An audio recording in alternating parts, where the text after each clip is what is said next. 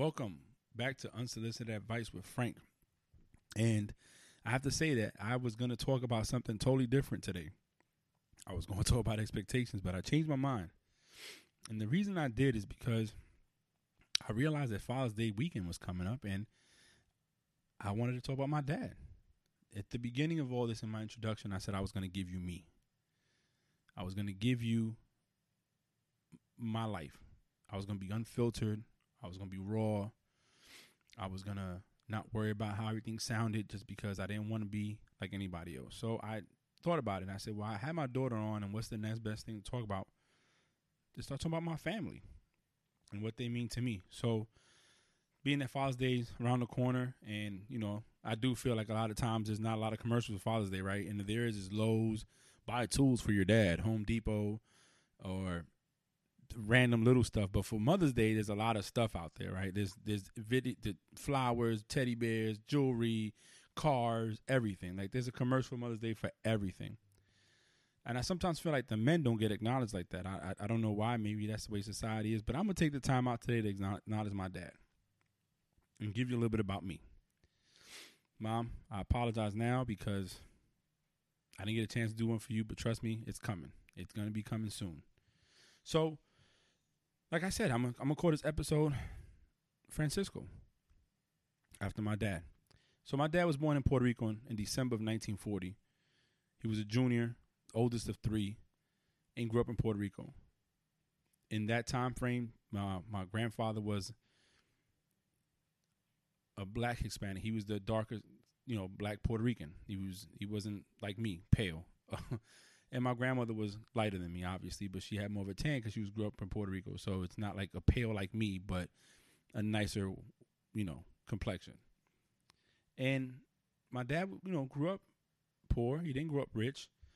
As he got older, he ended up joining the Army, the National Guard, I want to say, and then the Air National Guard. And then was a cop for a while in Puerto Rico. And then he ended up coming to the United States, coming to New York. And when he got to New York, he was a jeweler by trade, a diamond setter. And that's what I remember of my dad. I wasn't around for the other stuff. So by the time I was born, my dad was already in his 30s. He had a child previously, my older sister, and married my mom. And then they had me. So as I grew up, what I remember of my dad was that he was a jeweler. Every time he left the home, he left the house, he was dressed like $1 million, even if we didn't have 30. His shoes were always shined and polished. His shirts never had a stain. His suits were always dry clean and great. My father was so picky. I'm not going to say picky, but so clean that if the shirt had a stain, even if you wouldn't see the stain, but he knew he was there, he'd throw the shirt out. He wouldn't wear the shirt. My father never wore jeans. I didn't start seeing my father wear jeans until, man, I can't remember when that was. I think I was in the Navy already.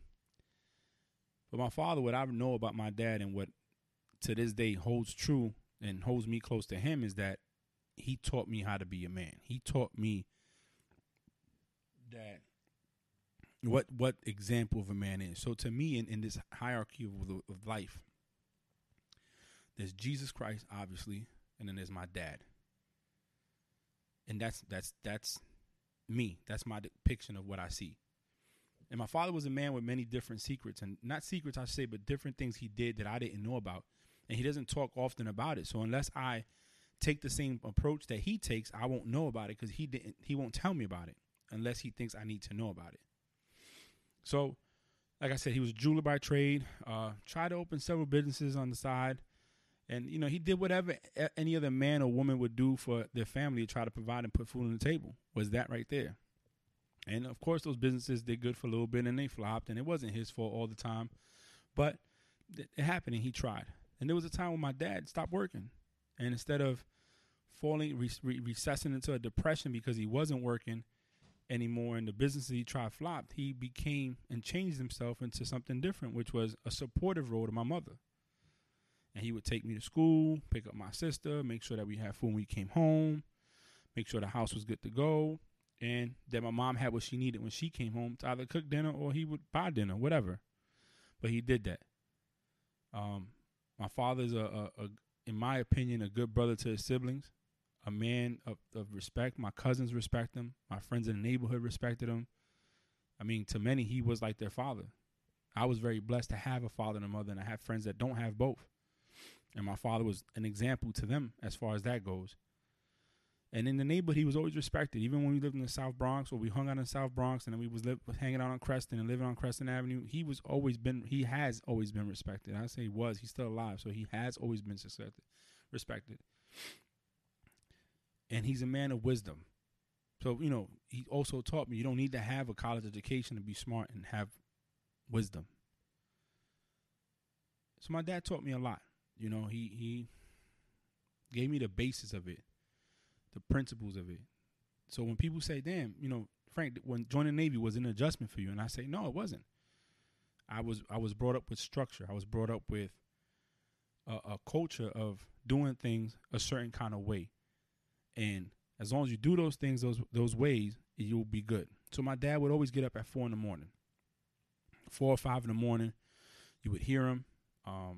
He'll have the radio station on the AM channel listening to the news and the traffic. He's shaving in the bathroom, always shaves. And I don't think I've ever seen my dad with a beard.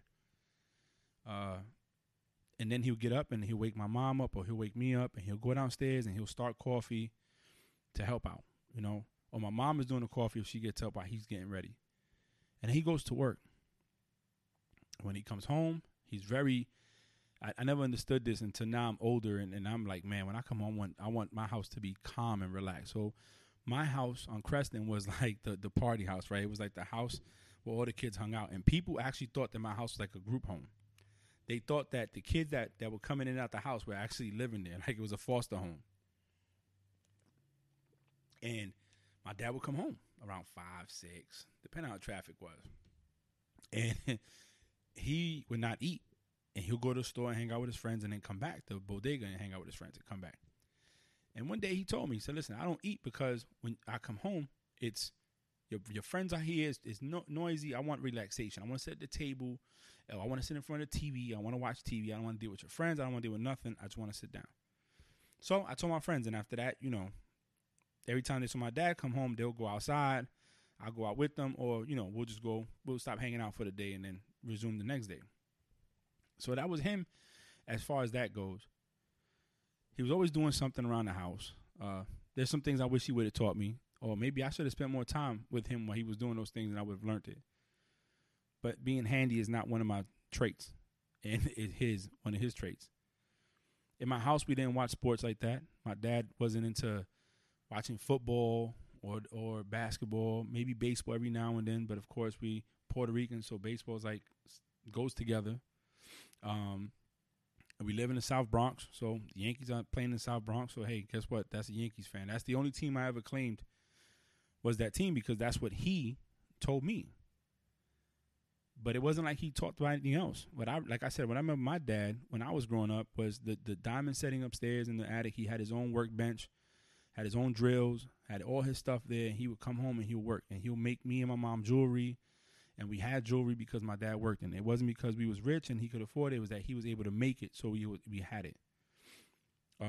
Another thing that I attribute to him is my love for movies. He used to own a video store back in the day.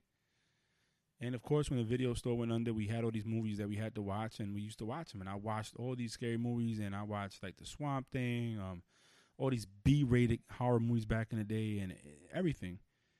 You know, my dad would take me to the movie theaters. He took me to the Puerto Rican theater once in a while in the South Bronx. I remember seeing that Hulk Hogan movie. I think it's No Holds Barred at Lowe's Theater off Grand Concourse in Fordham. He took me to that. I want to say he took me to Karate Kid, too, the original first one. You know, those are the things I remember of my dad being a dad. But it got better as I got older. And he was able to be that man that I needed to see.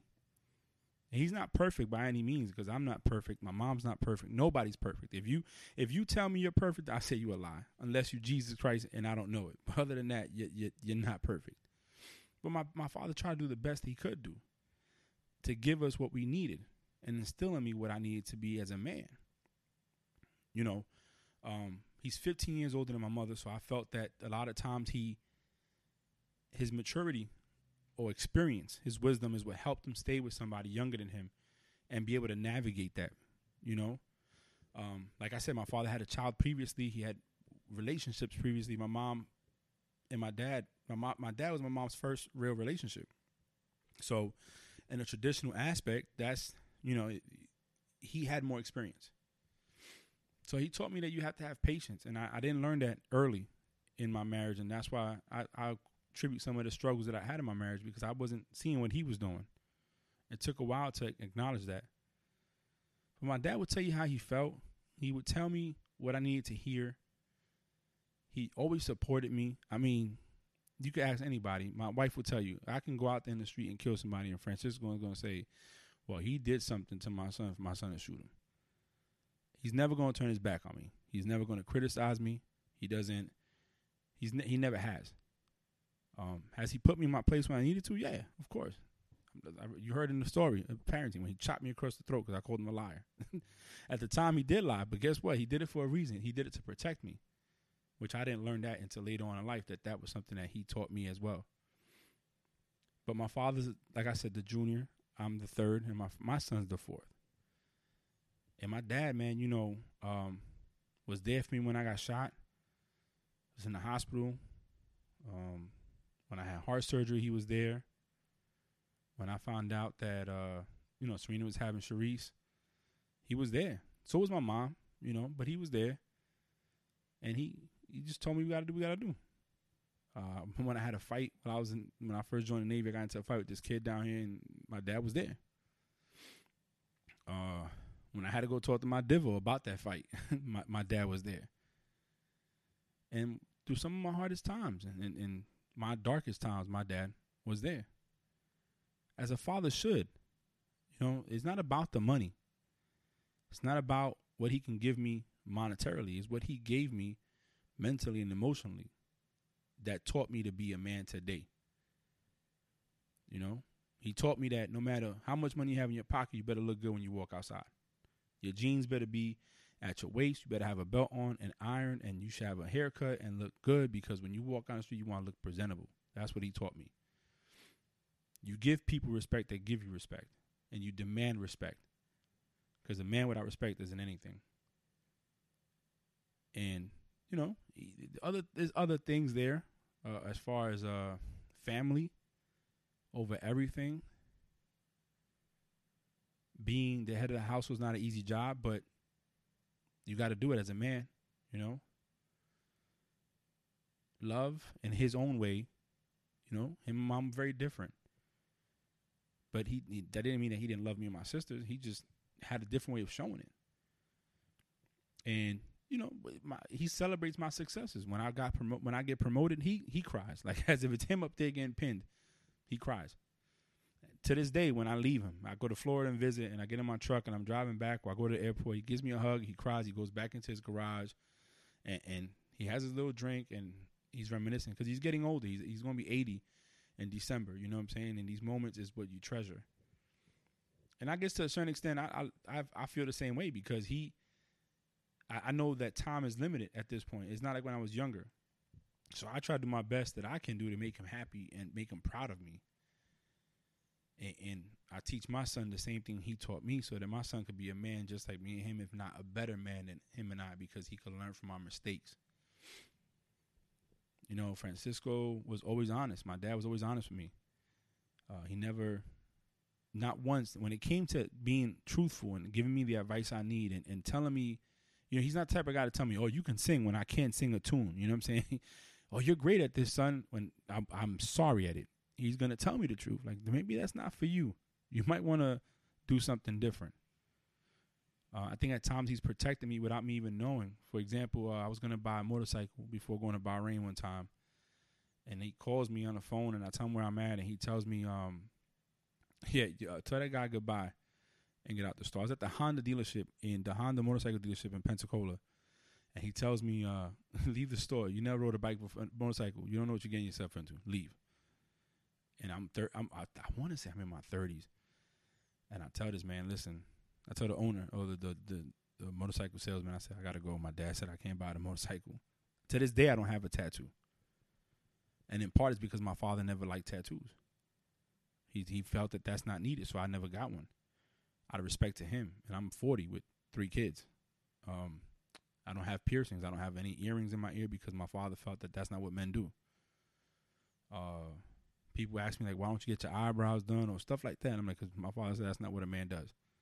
But that's his perception of it. You know, he was born 1940. That's not to say that if you get your eyebrows done now or you got a piercing or you got tattoos, that you're not a man. That's not what I'm saying. What I'm saying is that in his eyes, in that era that he grew up, that's not what he was taught to do. So that's what he passed down on me. And out of respect to my dad, that's what I listened to. So when people say, Frank, was the Navy an adjustment? No, it was not. I was taught that structure, like I said earlier. So my dad taught me all that. Sacrifices that he made for us, for me and my sisters and my mom to have. You know? So if you're lucky to have men, a man in your life, whether it was your dad, your uncle, a friend of the family, a cousin, or somebody that took that role of a father and taught you that, take this Sunday out to say thank you. Because that's what fathers do. So it doesn't have to be your biological father. It doesn't have to be your stepdad. It could be your oldest brother that was like your father to you because you didn't have one or it wasn't around, and he took that role on and taught you right from wrong. Because that's what my dad did for me. That's exactly what he did for me. And to this day, I call him and I ask for advice, or he'll tell me. You know, one of the biggest things that made me proud of this podcast I'm doing is that my daughter made him listen to the Parrington one, and he liked it and critiqued it very well. And that was the big thing for me. I don't care if Jay-Z listened to this joint and said, "Yo, that's fire, Frank."